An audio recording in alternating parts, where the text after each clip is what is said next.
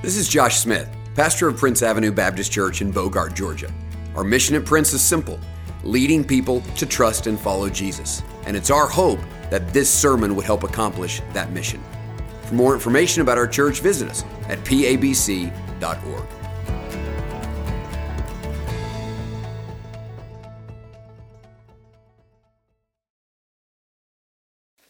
Well, take your Bibles, if you would, this morning and turn with me to Psalm 120. Psalm 120. This morning, we are beginning a 14-week journey through what is known as the Psalms of Ascent. Now, if you are really on top of it this morning, you might know that the Psalms of Ascent, Psalm 120 to 134, is 15 Psalms, and we only have 14 weeks. We're combining the last two. That's just how it worked out. But 14-week journey, so that's going to take us from this morning, Lord willing, all the way till the end of July and getting us set for a great new school year in August. I'm really excited about this, that these Psalms have been particularly helpful to me in my life. I don't know if there's been any section of Scripture that has helped me more navigate my relationship with Jesus Christ than these. They've really instructed me and pointed me in the right way. They have corrected me in many ways. They have, I think, become a little bit of my life story. I just see myself in these, and I think you will too. And so I've been anxious to preach these. I've never preached them before. I've always wanted to preach them. And so this is really strategic because somehow I feel like God's given me direction for the end of the year. I know where we're going to be in August, and Lord willing, I know we're going to be to the end of the year, and I know some things that God is stirring up in our hearts, and we're going to present to you some really exciting things in October about how we want to see God continue to do his work here in us and through us. And these Psalms of Ascent are really leading us in that direction. So this is not just Pastor Josh needed some way to fill the next 14 weeks before everybody gets back after summer. This really is taking us somewhere. We're moving somewhere as a church. So because of that, I only have one hesitation in preaching these now. And that's it. It is about to be summer, and y'all are going to be all over the place. All right, summer at Prince is just, I don't know where everybody goes. College students, y'all are going to take off somewhere. And then the rest of y'all are going to go to the beach, the lake, grandma's house, whatever. You're going to be doing something. And so here's the deal. We're going to preach through these, but I need you to make me a commitment if you can. We're going to do a show of hands commitment. And there's the reason why. These Psalms are great on the beach. I'm just telling you, they're great. They're great for the lake. They're great for any circumstance. So I just want to ask if you will follow with me over the next few months, because I don't want you to miss out on where God is taking us as a church. We're a body. We're moving someplace. Will you commit to just listen to these over the next few weeks, can you? 9 of you. Praise God. So... Can we try that again? I mean, honestly, don't lie to me, but would you keep up with me a little bit? All right, that's better. It's not super encouraging, but it's better. I shouldn't even ask. All right, Psalm 120. You'll see right there before the first verse, it says these words, a song of ascent. And you've already heard me say that a couple of times, but let's talk about what that means. First of all, these are songs. So we're about to spend the next 14 weeks looking at 15 different songs. I just find it really interesting that right in the middle of the Bible, in the book that has the most chapters and the most verses, it's just a collection of songs. It's a hymnal right in the middle. You don't open up the middle and have this book with the most chapters be a catechism, which I love, or a systematic theology, which I love. You have songs. You have poetry. Well, that's significant. It's significant because it reminds us that God not only wants to fill our minds with truth, he wants to fill our hearts with affection. God wants us to feel deeply. He wants us to think deeply, and he wants us to feel deeply. And so he's given us these songs to stir up our heart and our minds, to fill our minds with truth, but to do so in such a way that stirs up our hearts. God has designed us to be a singing people. I mean, this is a big part of who we are. It is a big part of who God has called us to be. If you just trace the history of God's people, particularly from the Exodus on, in strategic, significant, life-changing, God-glorifying moments, God gives people songs to sing. One of the primary ways that God gets the truth in us is through the ministry of songs. And these songs that we have here, they're honest, they're real, they're joyful, they're sad. It reminds us that God wants these truths to touch our hearts deeply. He wants us to be real. He wants this relationship with him to be personal. He does want to engage our hearts. Now, I want to say, before we spend the next 14 weeks in the Psalms, this is going to be a challenge for some of you, but the Psalms have to be felt. They can't just be known. They can't just be understood. Now, there's truth here, and so you got to understand them. Sometimes they're difficult to understand, but they have to be felt, and so you have to feel these deeply.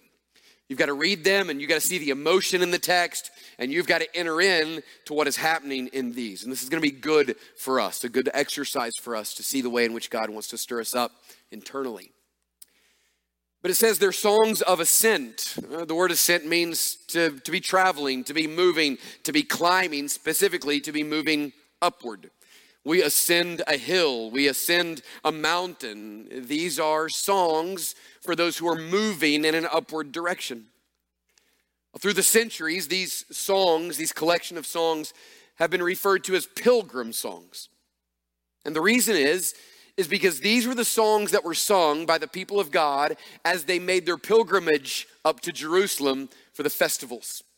So at least 3 times a year, and other times as well, but 3 primary times a year, the people of God would ascend the hill of the Lord. They would go up to Jerusalem. They would go up to Mount Zion. And that place was a symbol of the presence of God. It was there in which the presence of God dwelt. So they weren't just going for religious reasons. They weren't just going for ritual. They weren't just going for festivities. They were going to meet with God. It was from Jerusalem in which the presence of God dwelt. It was from there in which his blessings flowed. It was from there in which the peace of God was intended to be experienced and spread to the ends of the earth. And so as these people would gather and they would begin to make their journey up, they would have songs. And these songs would help instruct them, not only how to take that journey, but would instruct them on what it really means to know God and to fellowship with God. And so here we are, 3,000 years later, and 6,000 miles from Jerusalem. And we wonder, why do we need the songs of ascent? We're not traveling every year to Jerusalem. But there are some reasons we need these. And by way of introduction to the series, I want to show you why these are so important for us, because these really do have a real daily and practical effect upon our lives. The first reason these matter is because they remind us that we're not only a singing people, we are, as Christians, a traveling people. I don't just mean the summer, you are a traveling people, but we are, as Christians, a traveling people. We're moving somewhere. We're going in a direction. We are still today pilgrims.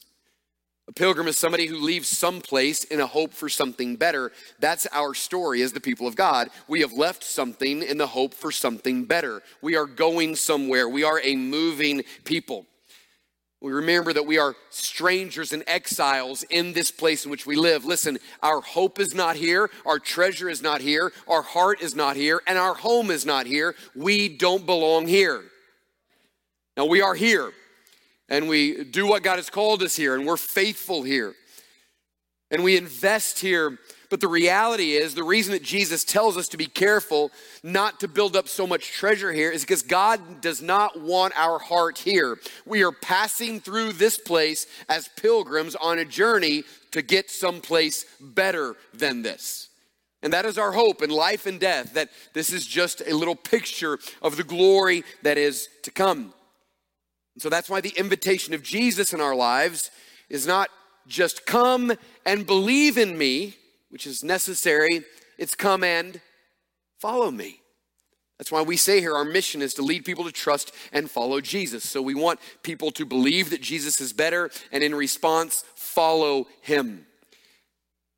And just the fact that Jesus says that, he reveals even in those 2 words that we're going someplace, that we're on a journey. We're not just standing still. We have this idea that, you say a little prayer and you get Jesus and you put him in your pocket, and someday you're going to need him. And at that moment when you need him, you take him out and you think, I know I got him here somewhere. Oh yeah, here it is on Judgment Day. I got Jesus, here he is. That's not the way it works. We accept the invitation to join Jesus in his journey as we walk together toward the presence of God.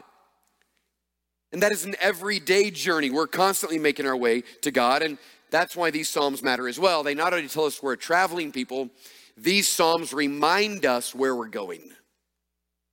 It's like they take our attention back and say, don't forget where you're going. And we're not going to Jerusalem, but we are going into his presence. We're moving towards our experience of God. We're moving towards enjoying God. We are constantly moving toward him. And so Jerusalem and Zion and the hill of the Lord becomes a metaphor for us in the Old Testament. So in the same way they physically went up to the hill of the Lord, we have passages like Psalm 24 that say, who may ascend the hill of the Lord? He who has clean hands and a pure heart. And so we take that psalm and we say, Lord, I want to ascend the hill of the Lord. I want to know you. I want to be in your presence. I want to experience you. And Psalm 24 matters to us because it shows us how we as the people of God kind of metaphorically ascend the hill of the Lord. How do we get into the presence of God? And listen, we're not just waiting in hopes that someday we might be with God. Jesus says in John 17, this is eternal life, that you might know me. Do you realize eternal life with God begins the moment you come to know Jesus Christ? And at the moment of salvation, you're now going to him. You're moving towards him. You're experiencing him. And all of your life is knowing him and knowing him and knowing him till one day you get to heaven. And what you get in heaven is not your first introduction to the Lord. It is the fullness of everything you've got a taste of as you've walked with him on this earth. We're not waiting for his presence. We're experiencing it now. And so we are moving toward God in fellowship with him and intimacy with him. But not only that, these songs are really a roadmap for us as we take that journey. So we're a traveling people, we're pilgrims. Where are we moving? Toward God. Listen, you're either moving toward God or away from God every moment of the day. We're never just standing still. So these reminds us we're moving toward God, and it gives us a bit of a roadmap for the journey. And that's why these are so practical. Because in these Psalms, we have really common themes for every pilgrim who's ever gone to God. And although they went physically up to God, we are going towards God every day in our life, and this becomes a little bit of a roadmap for us. And the goal of these is this: I want to get into the presence of God. I want to know him. I want to meet with him. I want to enjoy him. I want to be close to him. That's our desire. I think there's a lot of reasons I love these Psalms, but one of the things that God is clarifying in my life, and this is a bit of where we're going, and I think some of the clarity God's going to bring us to as a church in the fall, I think I've known this in some way, but it's become more and more clear that the greatest passion of my life is to lead people into the presence of God. What I mean is I don't want just people reading the Bible. I want them reading the Bible and meeting God. I don't want them just reading this and going, well, here's 9 more things I have to do. I want you to see God in here. And I don't want you to just come to church. I want you to meet God. And I don't want you just to be in a community group. I want you to meet God. And through your friendships, through your relationships, through your service, through your activities, I want all of those things to be leading you closer to God, to know him and to enjoy him and to walk with him and to hear from him every day. See, my fear is that the past generation of churchgoers did a good job of inviting people to say a prayer, but they didn't do a good job inviting people to take a journey. So here's what happened as a result. What happened is we said, if you'll say this prayer, everything in your life is going to be good. And so they say a prayer and everything's not good. And then what happens? They get disappointed with Jesus, like it's Jesus' fault. It's not Jesus' fault, it's the preacher's fault who said it. Jesus is not disappointing. Everything you've ever longed for deeply in your heart can only be found in Jesus. What's disappointing is not Jesus. It's that instead of being invited on a journey, you were invited to say a prayer and you missed the daily encounter with Jesus Christ. And so the invitation of Jesus is, hey, listen, turn from that and come to me. and we're going to journey together day by day, and we're going to get in this word, and we're going to get with the people of God, and we're going to get into this, and slowly, step by step, you're going to see your life change, and you're going to moment by moment find that Jesus is satisfying. Why? Because you're walking with him. And that's my heart. My heart is to lead people on that kind of journey, which is exactly what these songs do. These songs are just a roadmap to daily lead us into the presence of God. And the starting place for that journey is Psalm 120. It's the starting place. So look what it says, starting in verse 1. In my distress, I called to the Lord, and he answered me. Deliver me, O Lord, from lying lips, from a deceitful tongue. What shall be given to you, and what more shall be done to you, you deceitful tongue? A warrior's sharp arrows with glowing coals of the broom tree. Woe to me! For I sojourn in Meshech, that I dwell among the tents of Kedar. Too long have I had my dwelling among those who hate peace. I am for peace, but when I speak, they are for war. Now, I told you, you got to feel the Psalms, and if you were to feel this one, you would feel sad. It's just sad. It's somber. It's sad, and to be honest with you, it's a little bit scary. Surrounded by wicked people, feeling incredibly trapped, and there's danger coming with these fiery arrows that are being shot towards you. But it really all begins with three simple facts. Look at verse 1. Distress, calling on the Lord, and being answered. That's it. That's how it begins. So the journey begins with someone saying, in the past, here's what happened to me. I was in distress, and so I cried out to the Lord, and he answered me. Now, that word distress means to be in a narrow place, to be closed in, to be stuck. It really gives the idea of being absolutely trapped. Almost the feeling of being claustrophobic. It's like you're trapped and you don't know a way out, and you don't want to be here, and it's a scary place, and the walls are closing in, and the more they close in, the more you're feeling trapped. That's the kind of distress. I'm hemmed in, I'm closed in, I'm stuck here, and I can't get out. And so because of that, he needed supernatural help, and by God's grace, he called to the Lord. That word called means cried. He was desperate. And so there is a bit of fear here. He's scared. That is the feeling of this text. I'm scared. I don't know what's going to happen next. I'm about to be destroyed. I don't want to be here. And so in that feeling of being absolutely trapped and miserable, he cries out to the Lord, and the answer is that he was answered by the Lord. In other words, the Lord delivered him from that place. The Lord took him out of that confining place and removed him from that. And so while he was feeling kind of this way and stuck and scared because the walls were closing in, listen, all of a sudden, the Lord delivered him, and he breathed, and he felt as if he was given a new place and a new life. That's exactly what he said happened to him in the past. And so what was his distress? Well, we don't know exactly. We don't know. The Psalms don't always work that way. They don't usually give us a specific context, but I'll tell you this. I believe this place is going to feel familiar to you. If you're honest, I think the place that he was in is going to feel familiar to you. We don't know everything, but we do know this. Verse 2, he was surrounded by liars. He was surrounded by liars. Deliver me, what? From lying lips. Everyone around me is lying. And from a deceitful tongue. The word deceitful means not just lies, but intentional lies, intended to bring harm. So the people he was surrounded with didn't just lie, but they lied intentionally with the hope that they might deceive you and bring harm upon your life. He says, Lord, I'm surrounded by all of these people, and I don't want to be. He's in a dangerous position. Look at verse 3 and 4. What shall be given to you, and what more shall be done to you, deceitful tongue? What's going to happen to all of these liars and deceivers? Well, the answer is verse 4. A warrior's sharp arrows with glowing coals of the broom tree. They used to make arrows for warfare out of a broom tree, and the reason is because that wood burned like charcoal. It burned hot, and it burned long. And so they would take these arrows and they would light them on fire and they would shoot them into enemy territory. And the effect was not just that it would pierce someone, but it would start a fire and it would burn for a long time. It would be really hard to put this fire out. So just imagine you're just throwing hot charcoal into the enemy lines. And so it's going to consume and start a fire What he says is this: I'm here surrounded by these deceivers and liars, and you know what's happening? All of a sudden, these fiery arrows are coming towards them, and I'm here, and they're coming toward me. So it's a dangerous place.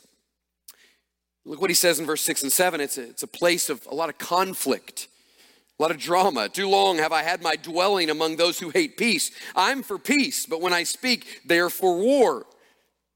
So he's saying there's no peace around here. I want peace, but there's no peace. There's conflict. These people don't want peace. They don't value peace. So I'm surrounded by liars and deceivers. I'm surrounded by a lot of drama. I'm surrounded by a lot of conflict. I'm in a dangerous position, listen, and I'm scared because I don't want to be here anymore. And the key to understanding this passage is a couple of words in verses 5 and 6. Look carefully there. It says, woe to me that I sojourn. That's a very important word. Circle that. In Meshech. That I dwell, there's the next important word, circle that, it's going to be important, among the tents of Kedar. Too long have I had my, here it is again, dwelling among those who hate peace. Now Meshech and Kedar are pagan lands and the opposite direction of Jerusalem. The opposite direction of the hill of the Lord. So what he's saying is there's these distant lands, these ungodly lands, far from the presence of God. And listen, whether he means it literally or figuratively, we don't know. When he says, I have dwelled there for a long time, it might be that he went to these pagan lands. It might have been that in his heart, he's been dwelling in these pagan lands. All we know is this, listen, his place of distress, listen, was a place far from God. It was a place far from God. And what happened is, look, he sojourned there, meaning he was wandering there. A sojourner is not someone who settles down. They don't dwell in a place. They just go from place to place. So you start to get this vision of someone who's got a restless heart. And they can't figure out exactly where to go and what they want in life. And so they're just sojourning different places. This is someone who sojourned away from God, walked away from the presence of God. And then what happened? Look, he ended up dwelling there, which means he did inhabit it. He did settle in. He did make a home. And too long, he said, I have had my dwelling among those who hate peace. So it could have been that he began with a restless heart and was just looking for something to satisfy him. So he just took a little trip over away from God's presence very intentionally. I don't want this, I want this. And he goes over here and he believes the lie that there's something better over here. He wasn't going to stay very long, but he ends up staying a lot longer than he thought. And now, finding himself in that place, he's terrified because things aren't going very well. If you would turn to the left just a little bit to the book of Ruth. To the book of Ruth. It's Joshua, Judges, and Ruth. It's a small little book. It tells us a story that really follows Ruth and her mother-in-law and their journey away from the presence of God back to the presence of God. It's really the theme of this book. But look at what it does. It tells us about a man who did a very similar thing than the author of Psalm 120. His name was Elimelech. Now look at these familiar words. Look at Ruth chapter 1, verse 1. In the days when the judges ruled, there was a famine in the land, and a man of Bethlehem in Judah, he was part of the people of God, he went to sojourn in the country of Moab. Moab is a pagan land, the enemies of God. So what he did is he decided to sojourn away from the presence of God. And he and his wife and his 2 sons. The name of the man was Elimelech, the name of his wife, Naomi, and the name of his 2 sons were Mahlon and Chilion. They were Ephrathites. Took me a while on that one. Ephrathites from Bethlehem, so they were part of the people of God. But look at this. They went into the country of Moab, and listen, it changed. They remained there. They were just going to sojourn, but they remained there. But Elimelech, the husband of Naomi, died, and she was left with her 2 sons. And these took Moabite wives. And the name of the one was Orpah, and the name of the other Ruth. Listen to this next word. They lived there about 10 years. And both Mahlon and Chilion died, so that the woman was left without her 2 sons and her husband. So here's what happened. There was a little bit of conflict and there was a famine in the land and he didn't know what to do. Instead of trusting the Lord and staying with the people of God, he did a dangerous thing. He walked away from the people of God. He walked in the opposite direction of the presence of God, but he didn't intend to stay very long. He was just going to sojourn over there. But he ended up not just sojourning, he ended up remaining there. And not only did he remain there, he lived there for 10 years. And as he did, his entire world began to fall apart. Everything went wrong. Why? Because he went in the wrong direction. Reminds me of that phrase that I used to hear when I was a kid: sin takes you further than you want to go and keeps you longer than you want to stay. He was just going to sojourn for a while away from God. Ended up living there for 10 years. And it's exactly what happened to the man in Psalm 20. He sojourned, look in verse 5, I'm just going to sojourn to these pagan lands with pagan people. But then he's dwelling there, and now he says, too long have I dwelt there. You see, he was drawn away the way everyone is drawn away because he believed a lie that there was something better than the presence of God. And then he ended up one day in the wrong place around the wrong people, and his entire life is crashing in upon him because he's walked in the wrong direction. I love the book of Proverbs. The first 9 chapters are really just a conversation between a father and a son, just about life, and they are very honest conversations. There is nothing out of bounds in these conversations. The first conversation he has is just very quickly in verses 6 and 7. It says, you need to choose the way of the Lord, walk with the Lord. But after that, you know the next conversation he has? It's about not being tempted to go with the wicked. Listen to what he says in Proverbs 1. Just listen to these. You don't need to turn there. Listen to this. Proverbs 1. Hear, my son, your father's instruction, and forsake not your mother's teaching. For there are a graceful garland for your head and pendants for your neck. My son, if sinners entice you, do not consent. If they say, come with me, let us lie in wait for blood. Let us ambush the innocent without reason. Like Sheol, let us swallow them alive, and whole like those who go down to the pit. We'll find precious goods there. We'll fill our houses with plunder. Hey, throw in your lot among us, and we'll all have one purse. What he's saying is, hey, come on, we're going to have a good time. We're going to make a lot of money. Come and join with us. My son, do not walk in the way with them. Hold back your foot from their paths, for their feet run to evil, and they make haste to shed blood. For in vain is a net spread in the sight of any bird. But these men lie in wait for their own blood. They set an ambush for their own lives.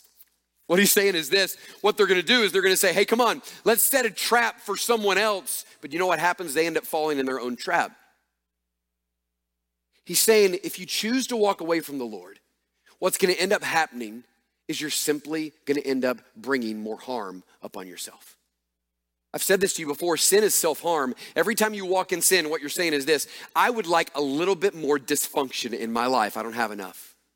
I would enjoy a little bit more pain. I would like a little bit less peace. I would like a little bit less joy. Some of you are nodding your heads because you know this. You've been there. And so there's this promise of something better. But the further you walk in sin, the more you found that you have caused great harm to yourself and to those you love. A walk away from God is the welcoming of more pain and more dysfunction in your life. And so the psalmist walks that way. He goes away from the Lord. And what happens is he wakes up one day and he realizes that there's these fiery darts that are being shot in his direction. They're the fiery darts of the judgment of God, and all of the pain and all of the suffering is coming on him. Why? Because he chose to go the direction away from God. And now he's scared. Because sometimes God will bring us to a place where we've so far gone that we're terrified, and he wakes up one day and he realizes he doesn't want to be here. Because the enemy did to him what the enemy does to everybody else. He uses your weaknesses and your insecurities and your desires and your longings and your hurts and your pains, and he lies to you to get you to go in the wrong direction. And every step you take away from him is bringing more harm upon yourself, which is exactly why in verse 5 he says this: woe to me, I'm in trouble. Woe to me. God, I'm in trouble. I have been dwelling too long here among these people. And this is the cry of the one who wakes up one day and realizes this. It's in verse 7. God, all I want is peace. I'm for peace. God, chaos is around me. Drama is around me. And God, I don't want this anymore. I want the peace of God. I want the shalom of God to rest upon me. God, I want my heart to be at peace. I want everything around me to be at peace. God, I am living in absolute chaos. And it's my fault, God. I'm the one that came here. But God, I don't want it anymore. I want the peace of God, he says. Now, I said this, and I believe it's true, that this is a familiar place, I think, to most of us. It may not be just a familiar place in terms of the fact that your journey has not been Godward. Your journey has been away from God, and you know what it's like to be stuck in a place where, like the prodigal son, you wake up having lost it all, and God in his grace allows you to come to your senses. That's what happened with the prodigal son. I love that. It says, and he came to his senses. He lost everything. He believed a lie. He went with his friends. He did a lot of fun stuff. He lost everything. He came to his senses. Some of you know what it's like to be stuck there. And you're scared, and you're afraid, and you don't know the way out, and you feel trapped, and the walls are closing in, and nothing is going the way that they promised it was going to go. But listen to this. It's not just because of those long decisions and hurts and pains and chaos of feeling trapped. The reality is, some of us have things in our life this morning where you just say, God, I don't want that anymore. I don't want that addiction. I don't want those words to come out of my mouth. I don't want those attitudes. I don't want to live with this anymore. I hate this. It's not bringing me peace. God, I don't want this anymore. And that's really how the psalm ends. The psalm ends by saying, God, I'm here and I know it's my fault, but I don't want to be here anymore. And let me tell you something. As scary as that is, that's a really good place to be. Because you don't begin the journey towards God until you get to that place where you realize, God, I don't want to live in that place any longer. Because the way you become a pilgrim is you say, I believe there's something better for this, and I'm going to begin my journey Godward.